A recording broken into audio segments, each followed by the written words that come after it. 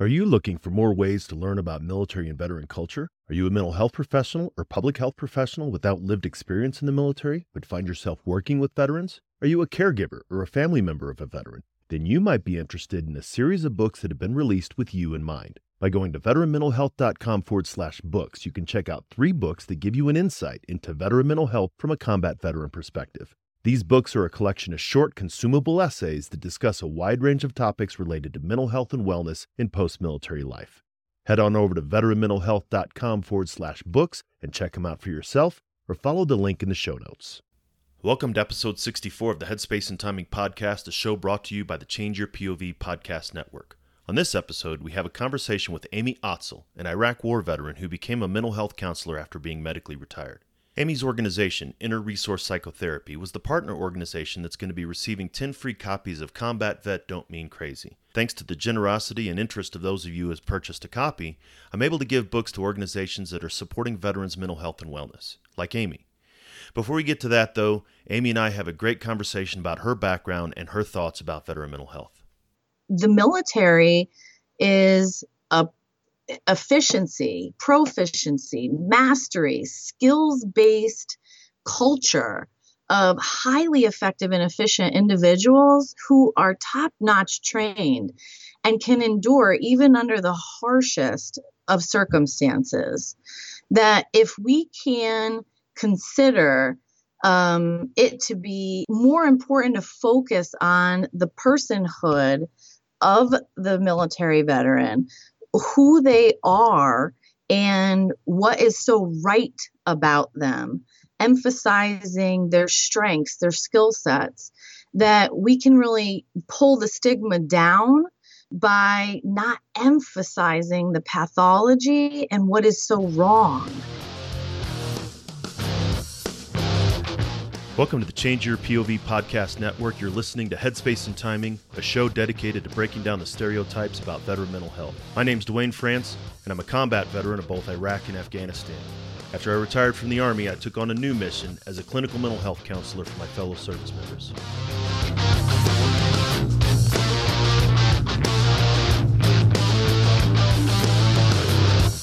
If you served in any branch of the military, you're familiar with the M2 machine gun, the 50 cal.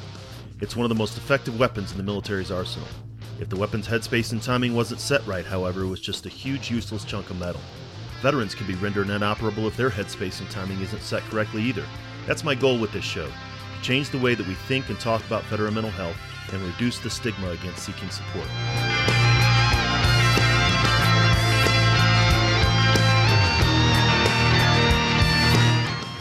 Each week, we'll talk with mental health professionals, veterans, and those who support veterans, service members, and their families. We're going to have real and honest conversations about a topic that most just don't like to talk about, veteran mental health. Let's jump into this week's conversation.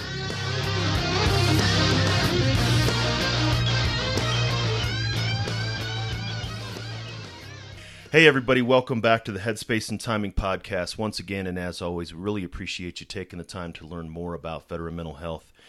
Today we have a friend of the book blog and podcast on the show, talking about what she did in the military and what she's doing now.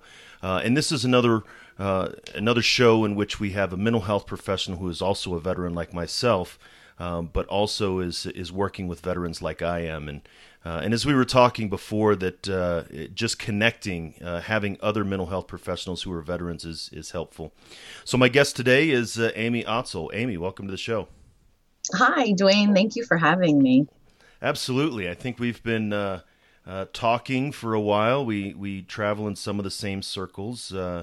Tony Williams, who was a previous guest on the show, we're sort of we've all sort of gravitated together. Yes. Veteran mental health professionals. Yes, veterans counseling veterans. Yeah. So I guess I'd like to start out hearing a little bit about you and what you did in the military and how that transitioned into what you're doing now. Sure. So in September of 2001, I enlisted into the Connecticut Army National Guard, and I trained as a behavioral health specialist. At the time, it was called the 91 X-ray. Today, I think it's a 68 X-ray. And very quickly, because of the time frame, after I got back from AIT, my unit was activated in support of Operation Iraqi Freedom 2. And we had an 18-month activation and deployment to the Iraq Theater of Operations. And I was with the 118th Medical Battalion, and we were in charge of 29 outposted sites in the Theater of Operations. And I provided essentially behavioral health care as best as we could in that context out in the field. A lot of it was combat stress control, working at a troop medical clinic, but also making movement to many of those outposted sites, doing psychoeducational prevention trainings, preventing battle fatigue, etc. And then upon homecoming, I remained in the Connecticut Army National Guard for 13 and a half years. I ended up medical retirement. And during some of my civilian soldier time, I worked 6 years for the U.S. Department of Veterans Affairs with the Vet Center program as a readjustment counseling therapist. It had really always been my mission since the early age in high school to serve. I had a fascination with human behavior and also with some U.S. history, learning about, in particular, the Vietnam War. And I just couldn't fathom how a generation of service members could have bore the burden of war and came home to their country and received in such an ill-mannered way. And I just thought about all the pain and suffering that still was going on. And I was stirred at that time to figure out how I could help. And I thought the best way that I could do that was actually by serving myself.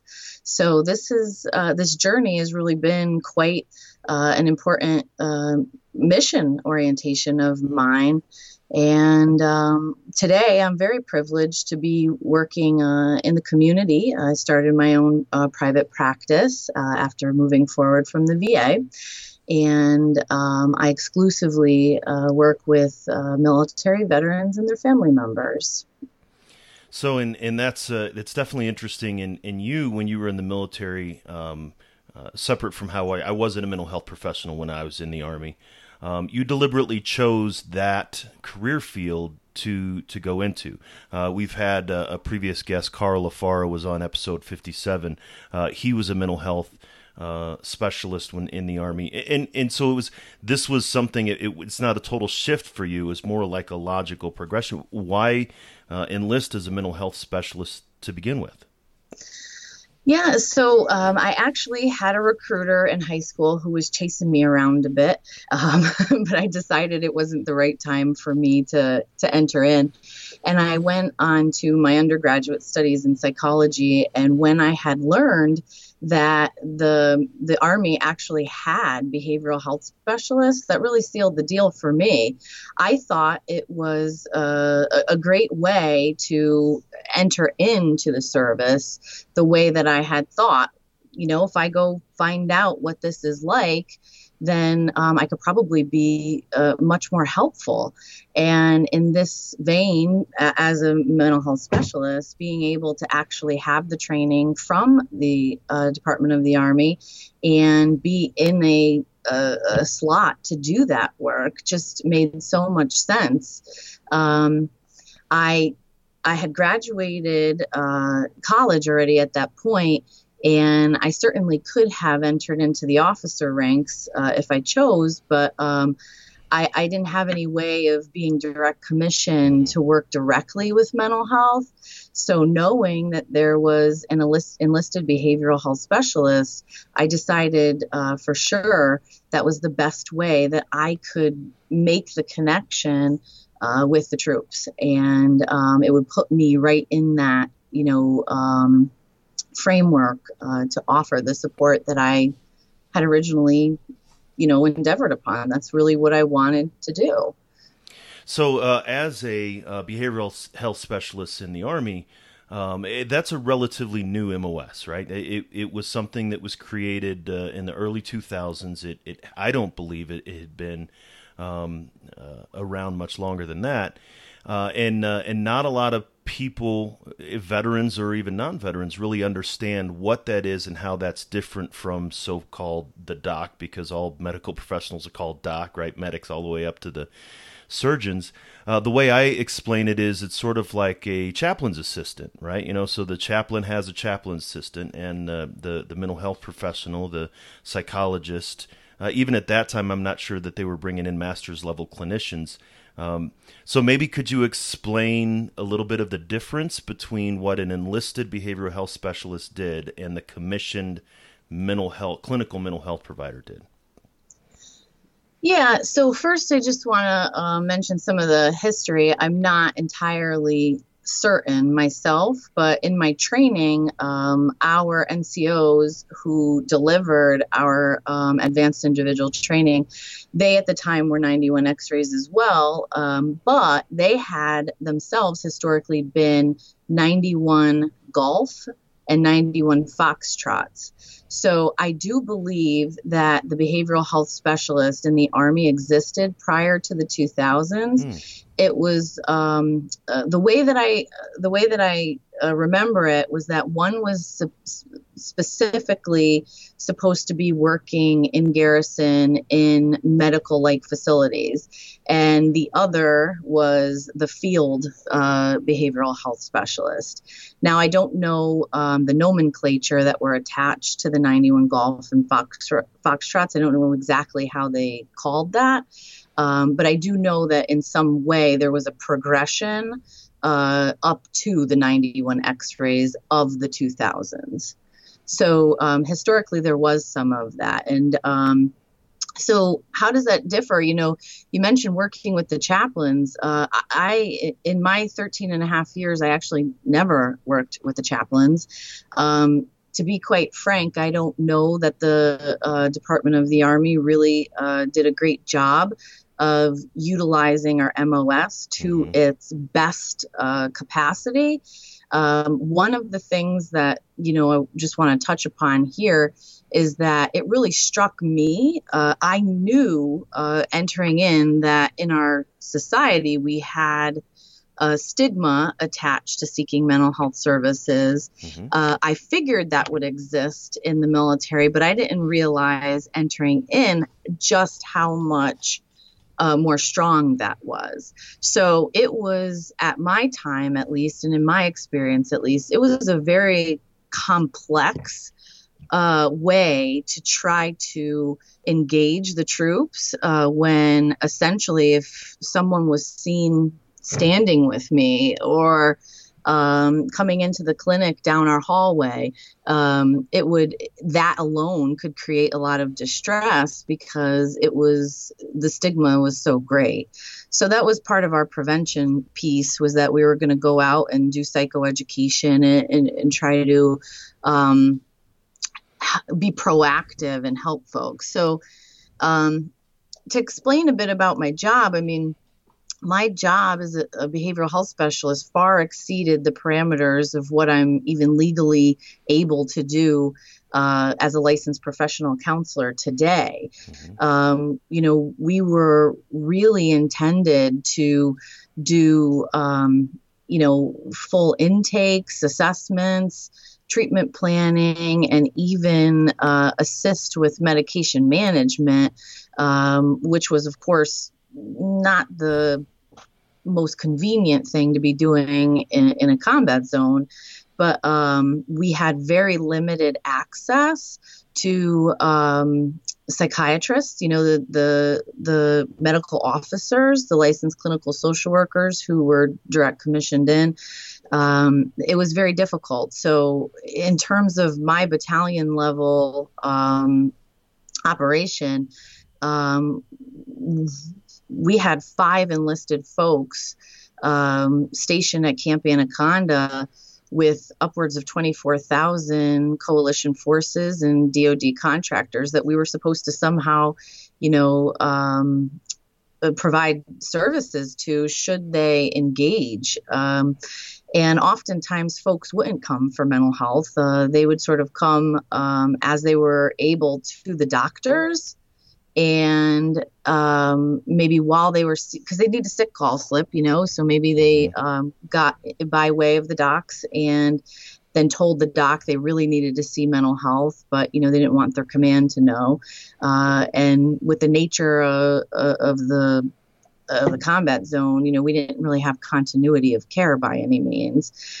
And another facet of my job was doing mental health status assessments for enemy prisoners of war, high visibility detainees. So we would sort of move from working in the troop medical clinics to traveling the combat theater to work with the MPs, the CIA, and go to different places where we had to work with the prisoners and essentially assess them so that they could be screened, interrogated, etc.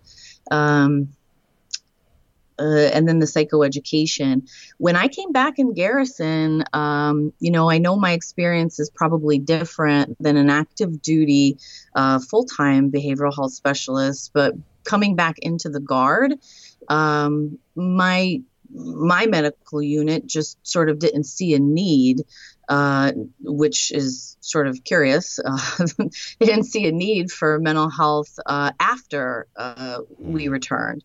And I was transitioned into a role with our recruit sustainment program as a drill instructor. And I became a range operator for our firearms training simulations range. And at certain points, I was even actually asked not to tell any of the troops that I was behavioral health. So the stigma during my time was quite grand. So we essentially, as behavioral health, very well could have been doing a great deal of work, as is so imperative and important back on the home front. But much of that got minimized. I think it's shifted and changed throughout the years since I've been here in Connecticut out of the Guard and doing a lot of advocacy work. That actually leads into sort of my platform out of the service, is that I too found that although I wanted to be helpful in terms of supporting folks who go through the operational stress, combat stress, et cetera, that I wasn't exempt from any of that. And I had certainly completed my goal of learning what it felt like to experience something like war, but I was really naive. I didn't realize that would also impact me in a very difficult way, and very humbled that part of my ability to continue to serve our military and veterans and families would be that I had to move forward on a healing journey myself. So much of my time was really spent on seeking mental health myself. And that was a curious engagement, being the mental health provider who was now in need of those same services. And very fortunately, I had really great tie to my meaning and purpose, and knew that I had to take care of myself in order to help other people take care of themselves. So I did a lot of self-care and worked in many ways to build my resiliency back and readjust, reintegrate. And it then became a big facet of my mission orientation to advocate to pull that stigma down directly in the military services here with the Connecticut Army National Guard, even with the VA, and I beat feet in the community doing that as well. So, and that's obviously something that's critically important. You had the self-awareness and even the clinical training to understand the symptoms, right? That this is not, things aren't exactly the way it should be. I like that. I wanted the experience to go to combat, and I was the same thing, but you can't want to learn how to swim without getting wet. And so, yes, you're actually going to have some of that impact you. But then you said that that not everybody else has that awareness. Not other veterans have that awareness, or even your unit, right? Saying that, well, Right. you don't need that. I have this vision of before you deploy, you're sitting on a shelf. Then they take you off the shelf because they have a slot for you. They put you in a little closet in the back, and in case that somebody might want to, they ring a bell every once in a while, and then you get to come talk to them and then go back to your closet. Then you come back and redeploy, and you get put back on a shelf. And I mean, and it's something that it's not sustainable, but it's also, I think, a lack of awareness about the impact of veteran mental health. People don't see it. They see it as something secondary, not something as primary. And so that's where, like you said, you've gotten into the advocacy piece, and I've definitely seen that too, where, I thought I'd open up a program where we would have veterans, and we have grant-funded programs so that veterans don't have to pay. In the beginning, it was like Ghostbusters, right? Any calls? No. Any messages? No. Right? And it was just, why aren't veterans coming in? And I realized the same thing as you, is the awareness isn't out there. So I guess I'd like to hear a little bit about your advocacy, sort of what you do and how you do it, and maybe how other veterans or veterans who are mental health professionals can kind of do the same thing. Sure. I mean, my advocacy, I guess, developed much while I was simultaneously still in the Guard as a behavioral health specialist, although not functioning in that capacity, but also working with the VA. Essentially, I had worked very diligently to promote my resiliency and my health and wellness. I still think I'm on that journey very much so, even now, 13, 14 years later from homecoming. But in that vein, essentially, I guess the first piece of my advocacy was working on my own internalized stigma, as well as how I process the idea that others might put that on me. How could I possibly be someone who experienced post-traumatic stress disorder and is actually a professional working in this field to assist people in healing from operational and combat stress? So I had to really, do the inner work first to recognize that, really actually how special that is. Lived experience is so powerful. And being that person confidently out there in front of others without coming from a place of fear, and representing myself in that strength, that it's okay to be me and it's okay to have this conversation. I essentially would have the conversation in different settings, whether that was with the Connecticut Army National Guard, whether that was with folks at the Vet Center program, folks at the VA. I would really, I guess part of that advocacy is just in that embodied wisdom and that confidence in terms of it's okay. And I'm going to show that, to know and not do is to not know. So I thought that one big piece of advocacy really needed to start just with me and really bringing down that internalized and how I internalize the external stigma of that. So that was one piece. And folks really seem to like that. I suppose in many ways that served as a model. Professionals started catching on to the idea of, wow, especially in at least I could speak to my VA system at the time I worked there. There were a lot of professionals who didn't necessarily see a lot of veterans getting better. And it became notable that they're like, wow, tell us about your experiences. What did you do in terms of processing and coping through everything? So I caught their ear. And then another great piece of my advocacy really came from, well, gosh, how did I do this? How did I really work on my health and healing and process those difficulties? Much of that, of course, came from working with my own counselor. I've been in counseling myself now for 13 years. I've had the same great counselor for the past 8 years. That'll be a continual part of importance for me, especially continuing to do the work that I do. But what I started to do was really think about this, and I started recognizing that the traditional I started thinking about my training in the military, and I started thinking about symptoms in the mental health field. And one thing that I recognized was that just about every symptom of post-traumatic stress parallels very importantly to a great warrior resource skill set that we have in order to tolerate and survive and engage with the combat zone.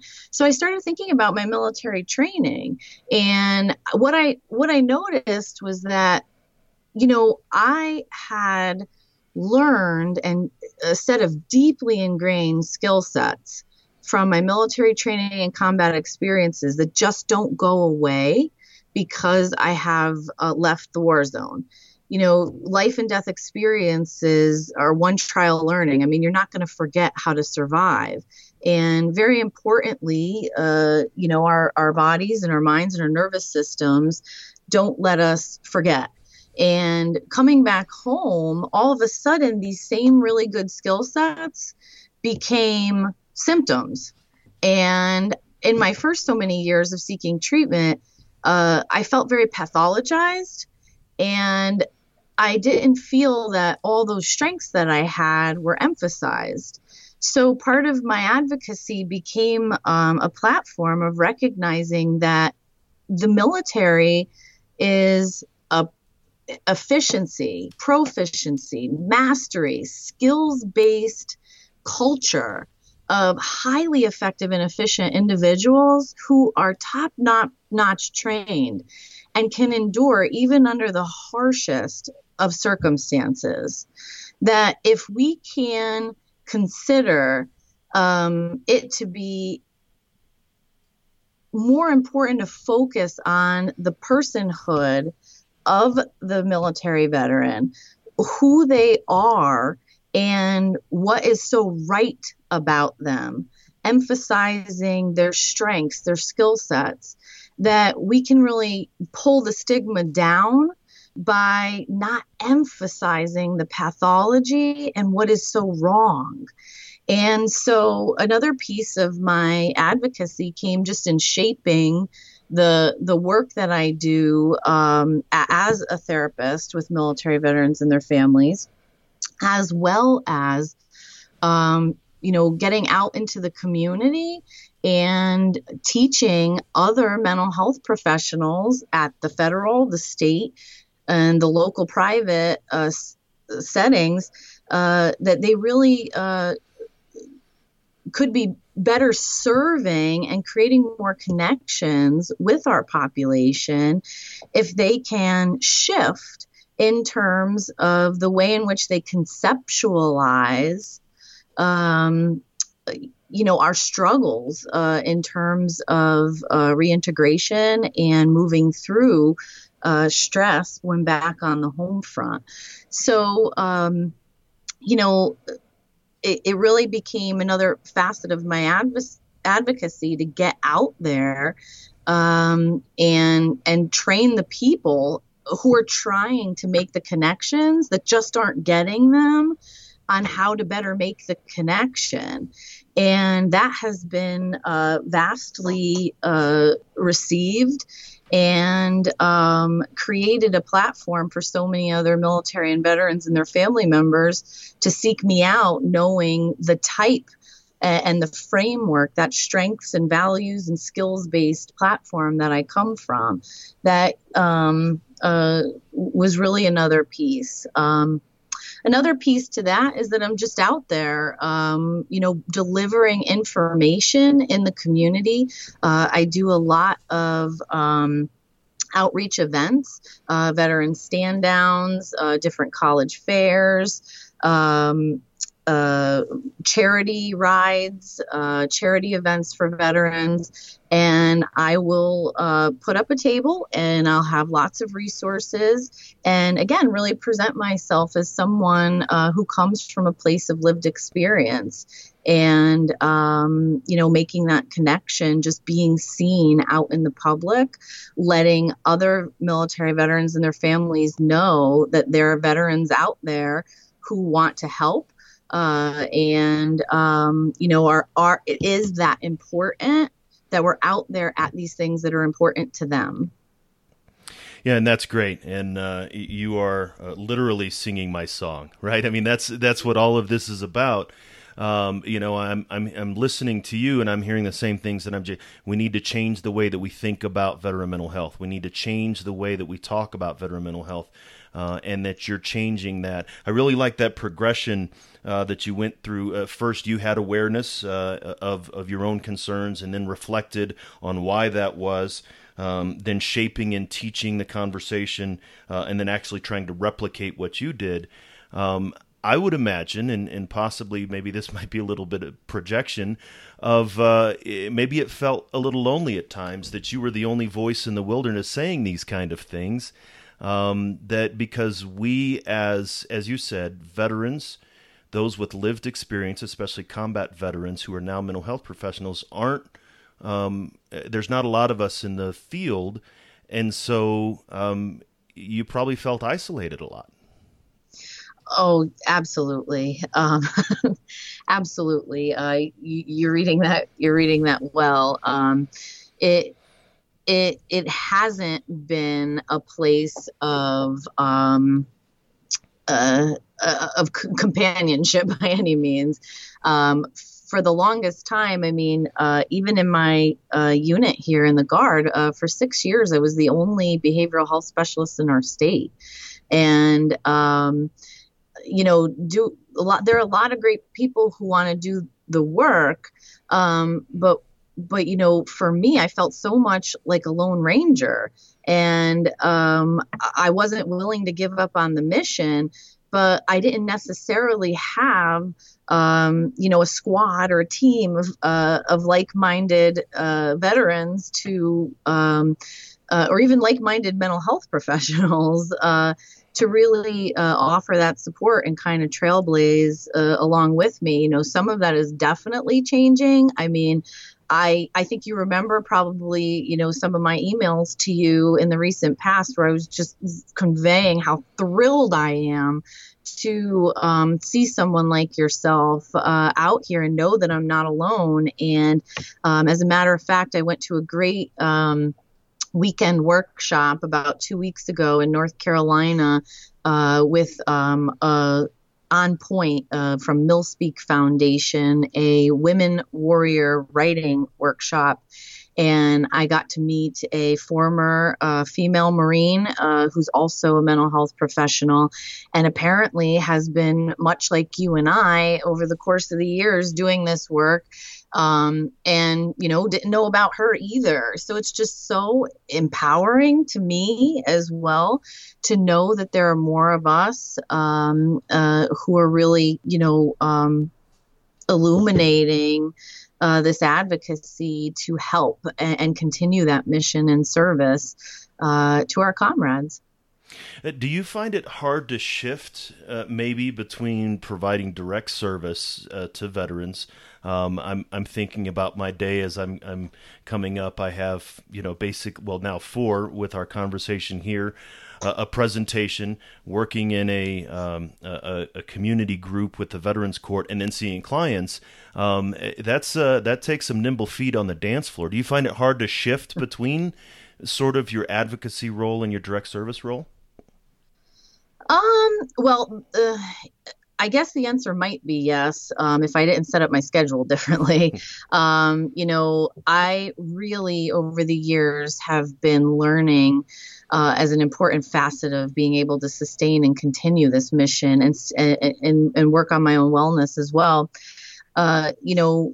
Really important ways to set up the work that I do. So I see I see clients on Tuesdays, Wednesdays, and Thursdays, and I leave Monday and Friday open for the lecturing that I do, for the advocacy that I do.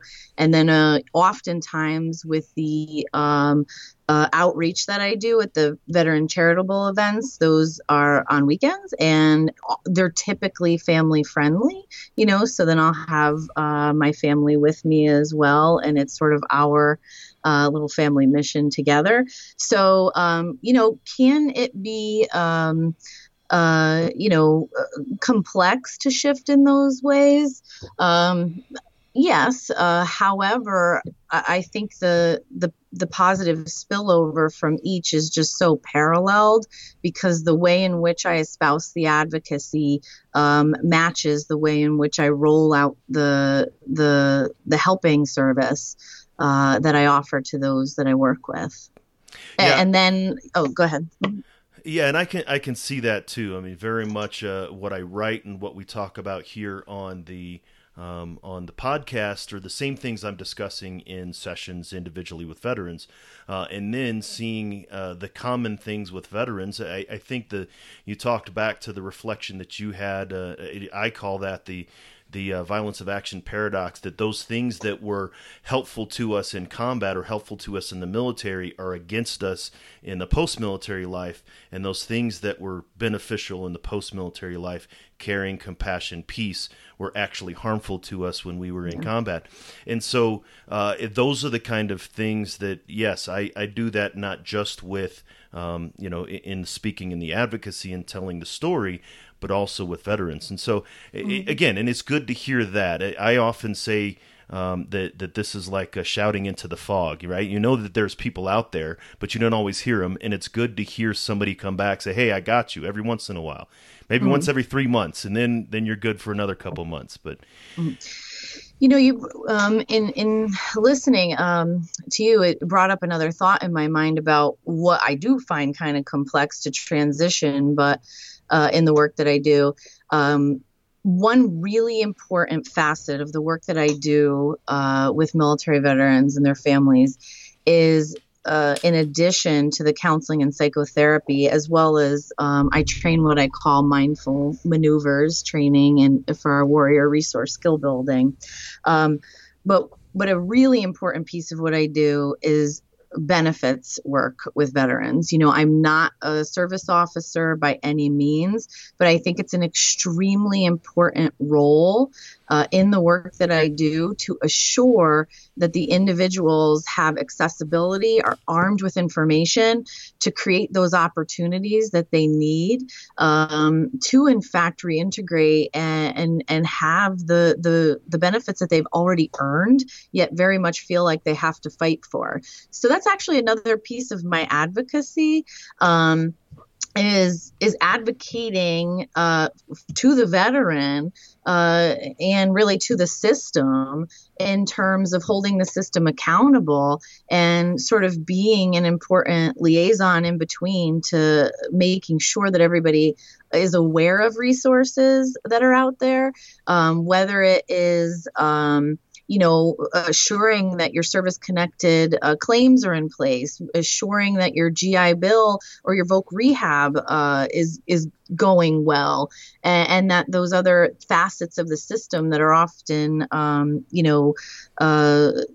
bogged down with red tape and other sorts of nuances, that we can together in that empowered collaboration work towards those goals. It is so mysterious to navigate and negotiate the VA system, as well as the Veterans Benefits Administration, even other types of community resources. It could be so curious how to do that with different, just from not knowing the information to struggling to make sure that, everything is expedited correctly and determined correctly. So that's a big piece of what I do as well in the work. And I just actually can't fathom as a mental health counselor not really assuring that people, once they leave my office, have those sorts of opportunities out there. And also, over the past almost, I think about a year and a half, I have been a veteran member of our federally mandated VA Mental Health Community Advisory Board. And I meet once monthly with a group of other veterans and key players in our Connecticut VA healthcare system, who essentially field the issues that are going on in our veteran community interfacing with VA mental health to assure that their care is being delivered in an important and appropriate way. And I found that actually really has helped me with that complexity that you talked about transitioning from one thing to the next. Because in the past, I used to just see so many of the problems, but didn't have necessarily an outlet to take them to. And now when I'm out there doing all of this work, whether I'm capturing a concern in the community or capturing concern within my practice, I actually have a mechanism of advocacy there to take the issues to the platform, have them raised with a group of veterans, and make sure that there's correction in place for the veterans being served. See, and that is a lot of people think that mental health professional, it's Freud on the couch and things like that, and you go to the office and we talk about your feelings, but obviously, and this is something that I've been trying to help veterans understand, that it's much more than that. It's helping veterans understand, it's helping non-veterans understand, and it's really helping veterans navigate through these challenges. I mean, the challenges are there, whether or not veterans want to acknowledge them or not. And a lot of times it may be difficult trying to figure out how to get through that. So that's really great. I have a colleague who he's at the Vet Center here in Colorado Springs. He's a licensed clinical social worker. And you and I are licensed professional counselors. And I kind of went into that way back in episode 1, the difference between the two. But typically we are more counseling focused, wellness focused, as you mentioned earlier. Let's talk about wellness rather than illness. But he is much more of a direct counselor. So I joke that he is a professional counselor, and he says what we're doing is more like social work, and it's more the system stuff. But it is a system. It is that the veteran needs assistance navigating the system, and I think it's great that that's what you're emerging into because it's needed. Yes, absolutely. So, and one of the reasons, and we hadn't even gotten into this yet, but one of the reasons I invited you on the show is that you are our partner for the month of June that's going to be receiving free copies of the book, Combat Vet Don't Mean Crazy. And so as of right now, as we're recording this, you've got 7 free books coming your way. I anticipate it's going to be about 10. For those of you listening, I'm partnering with agencies who are supporting veterans, like Amy's, who want to use the book to be able to help guide conversations and things like that. So for every 5 books that are sold, I'm donating 1 book to an organization a month. And so Amy's is that organization. So I guess I'd like to hear maybe, why you thought that this would be something good to jump into, and maybe what you might think you're going to use with the books. Yeah, absolutely. And thank you so much for that opportunity to assist and support my organization in that way. So one of the first things, I'm actually in the process of growing my private practice. And I'm looking to bring on other veterans, counseling veterans. I'm not sure if you have noticed this out in your area. I hope you may. But I have been meeting a lot of counselors and social workers to be that are veterans here in Connecticut. And I have a few pre-licensed veteran individuals who are very much in their second or third careers and have found just such great meaning and purpose to remain in service to our population, that they really thought that coming, much like me, from their own journey in readjustment and health and healing, that they wanted to give back in that way. And so I'm going to be growing my practice. And one facet I thought was great was these folks too, much like you said before, have felt pretty much alone in what they were doing. Even though I've found a good handful of these folks, they've very much been in their programs training as the lone veteran. And, I am very pleased. I want to be able to offer your book to these folks so that they can review and read as well, because that would be another great influence to them to see a veteran like yourself out there as a model, really. So that's one thing that I hope to do, is share your book with the folks that are in training for this and looking to do the work with me here. Another facet is I want to have a few copies available for my veterans to kind of see the folks that I work with, maybe their families, etc.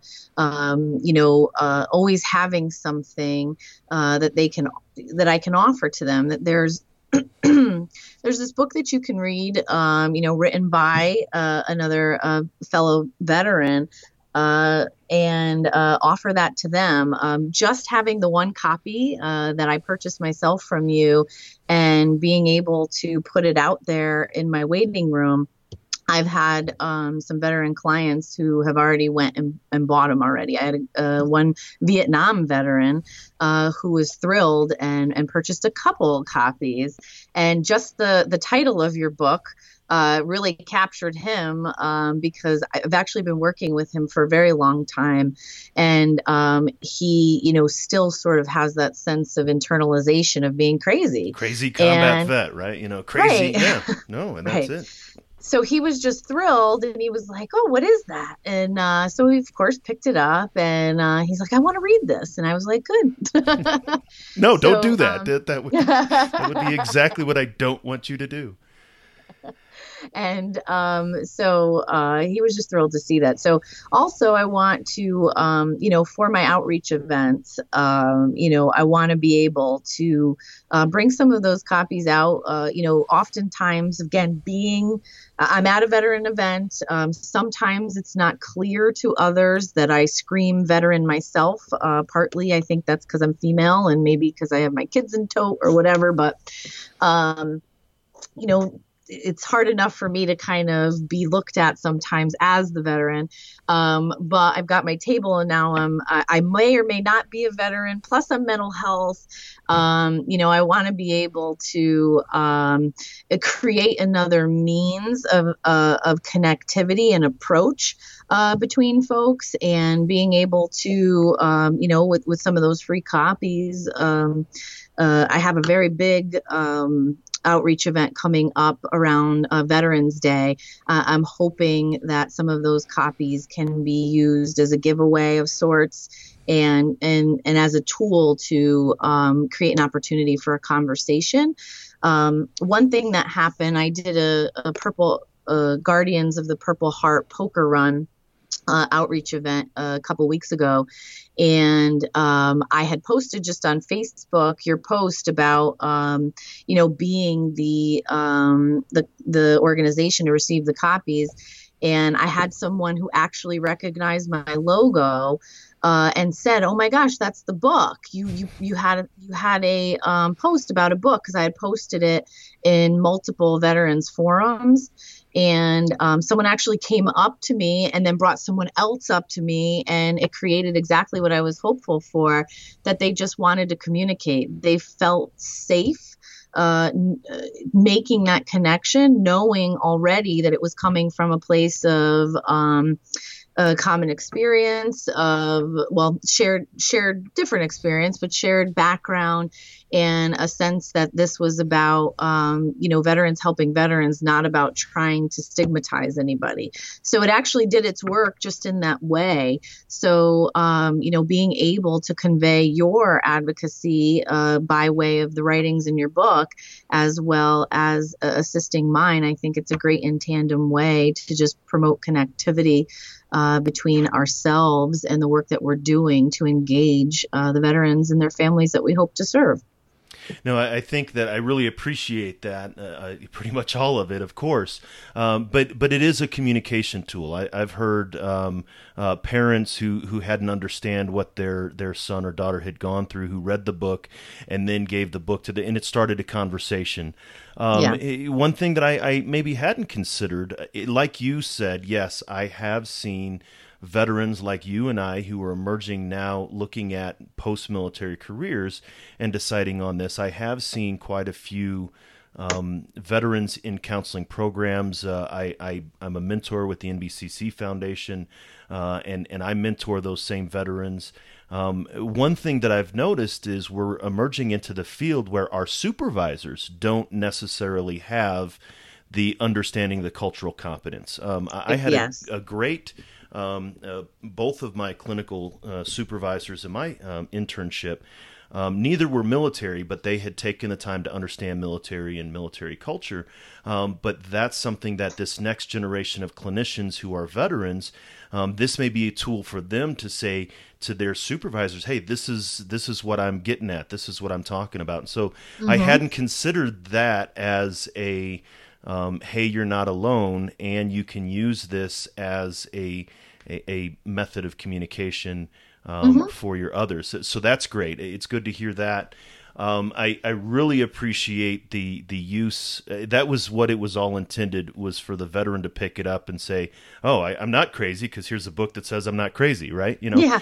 And so that it's all about wellness and things like that. And so no, that's some great stuff. I'm glad that somebody came. You're the book lady, right? So you're the book lady. Even though that's great. I've never had anybody come up to me and say I'm the book guy yet, but that's not what it's about. I'm glad that it's able to be used to, again, what you're trying to do, what I'm trying to do, what Tony Ellsworth is trying to do, and many of us in the community, is changing the way that we think and talk about veteran mental health. And so. No, this has been great, Amy. I really appreciate the conversation. Before we go, let's tell people where they can find you, social media, your website, things like that. Sure. So my organization is Inner Resource Psychotherapy. Can be found at www.innerresource.org.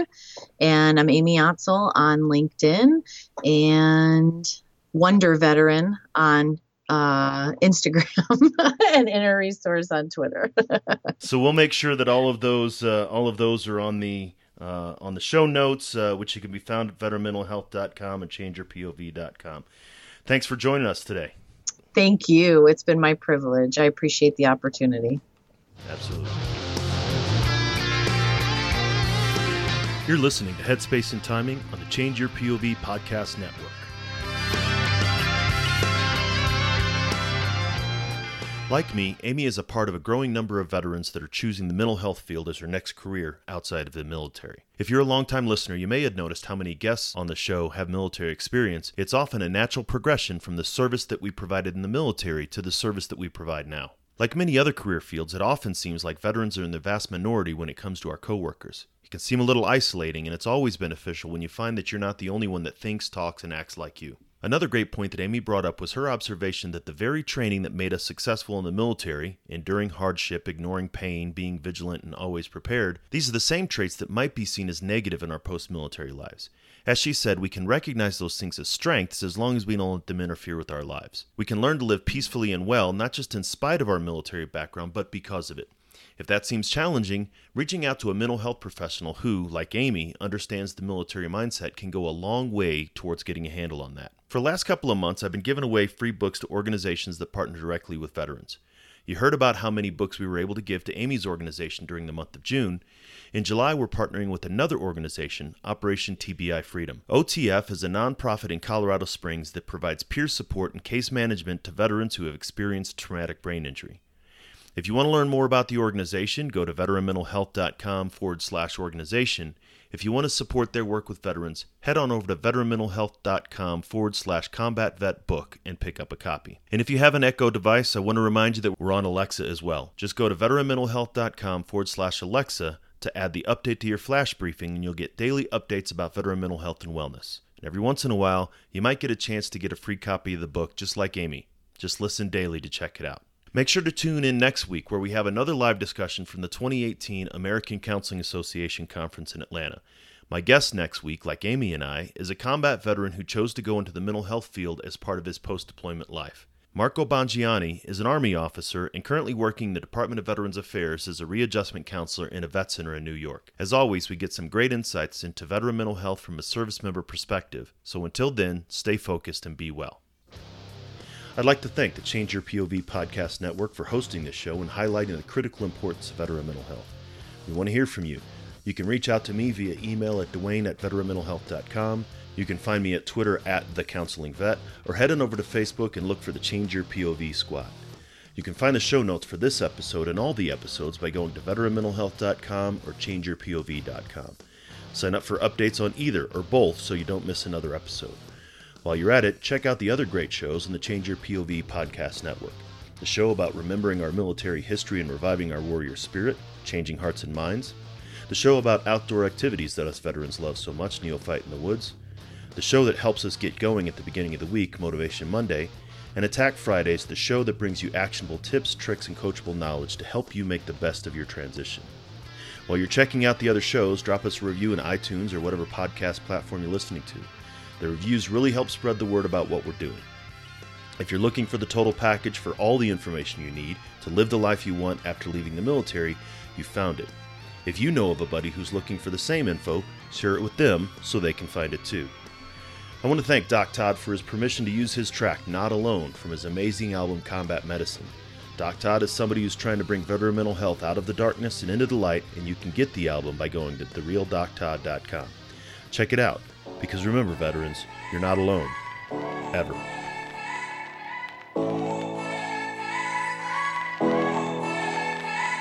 The struggle is real, found a feast and lost a soul. Eventually my drinking, it got out of control. There in darkness I roam, struggling to find home. See, suddenly death didn't feel so alone. 22 a day, destination unknown. It could have been avoided if you picked up the phone, but now you're gone, so I guess all we get is the tone. Nothing but bone weeds, overgrown, pushing up stones. I've triumphed over enemies, co-created mini-me's. Broke out facilities that tried to put an end to me. R.I.P. I'd rather grind in tranquility. Authentic tendency, embrace my ability. I try so hard to have faith. I bow my head and I pray. Lord, please lend me the strength to carry on and keep standing. How this life's so demanding, so much pain, all this plenty. I heard each time my way, but with you I'm not alone. You're not alone. Ah, yeah. That every time that I fall, I'ma call on you, get myself back up again. Without my Georgia girls, yeah, I'd probably be dead. Cause I'd be taking every med that the VA said. Gave every shred, every last thread of my identity. Conquer my fragility, eliminate the enemy. Deliver me, God, from temptation. Tell me that this life is just a matrix. Need a facelift, back to basics. Vision Lasix, I only feel alive when I hear the bass kick. I try so hard to have faith. I bow my head and I pray.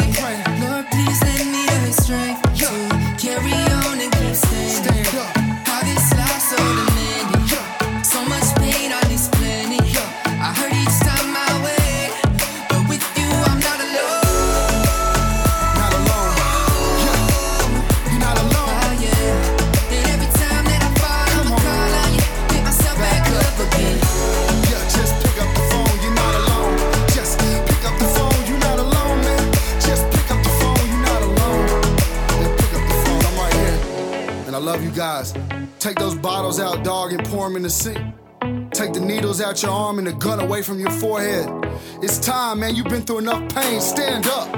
It's time to stand back up. All my veterans, man, Army, Marine Corps, Navy, Air Force, Coast Guard. Get up, you know. Oh, I try so hard to have faith. I bow my head and I pray. Lord, please lend me the strength to carry on and keep steady. God is so many, so much pain on His plenty. I heard He turned my way, but with you I'm not alone. Oh yeah, and every time that I fall, I'ma call on You, pick myself back up again.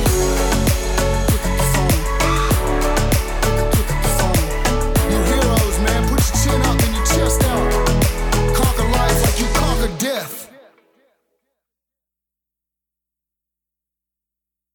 Are you looking for more ways to learn about military and veteran culture? Are you a mental health professional or public health professional without lived experience in the military, but find yourself working with veterans? Are you a caregiver or a family member of a veteran? Then you might be interested in a series of books that have been released with you in mind. By going to veteranmentalhealth.com/books, you can check out 3 books that give you an insight into veteran mental health from a combat veteran perspective. These books are a collection of short, consumable essays that discuss a wide range of topics related to mental health and wellness in post-military life. Head on over to veteranmentalhealth.com/books and check them out for yourself, or follow the link in the show notes.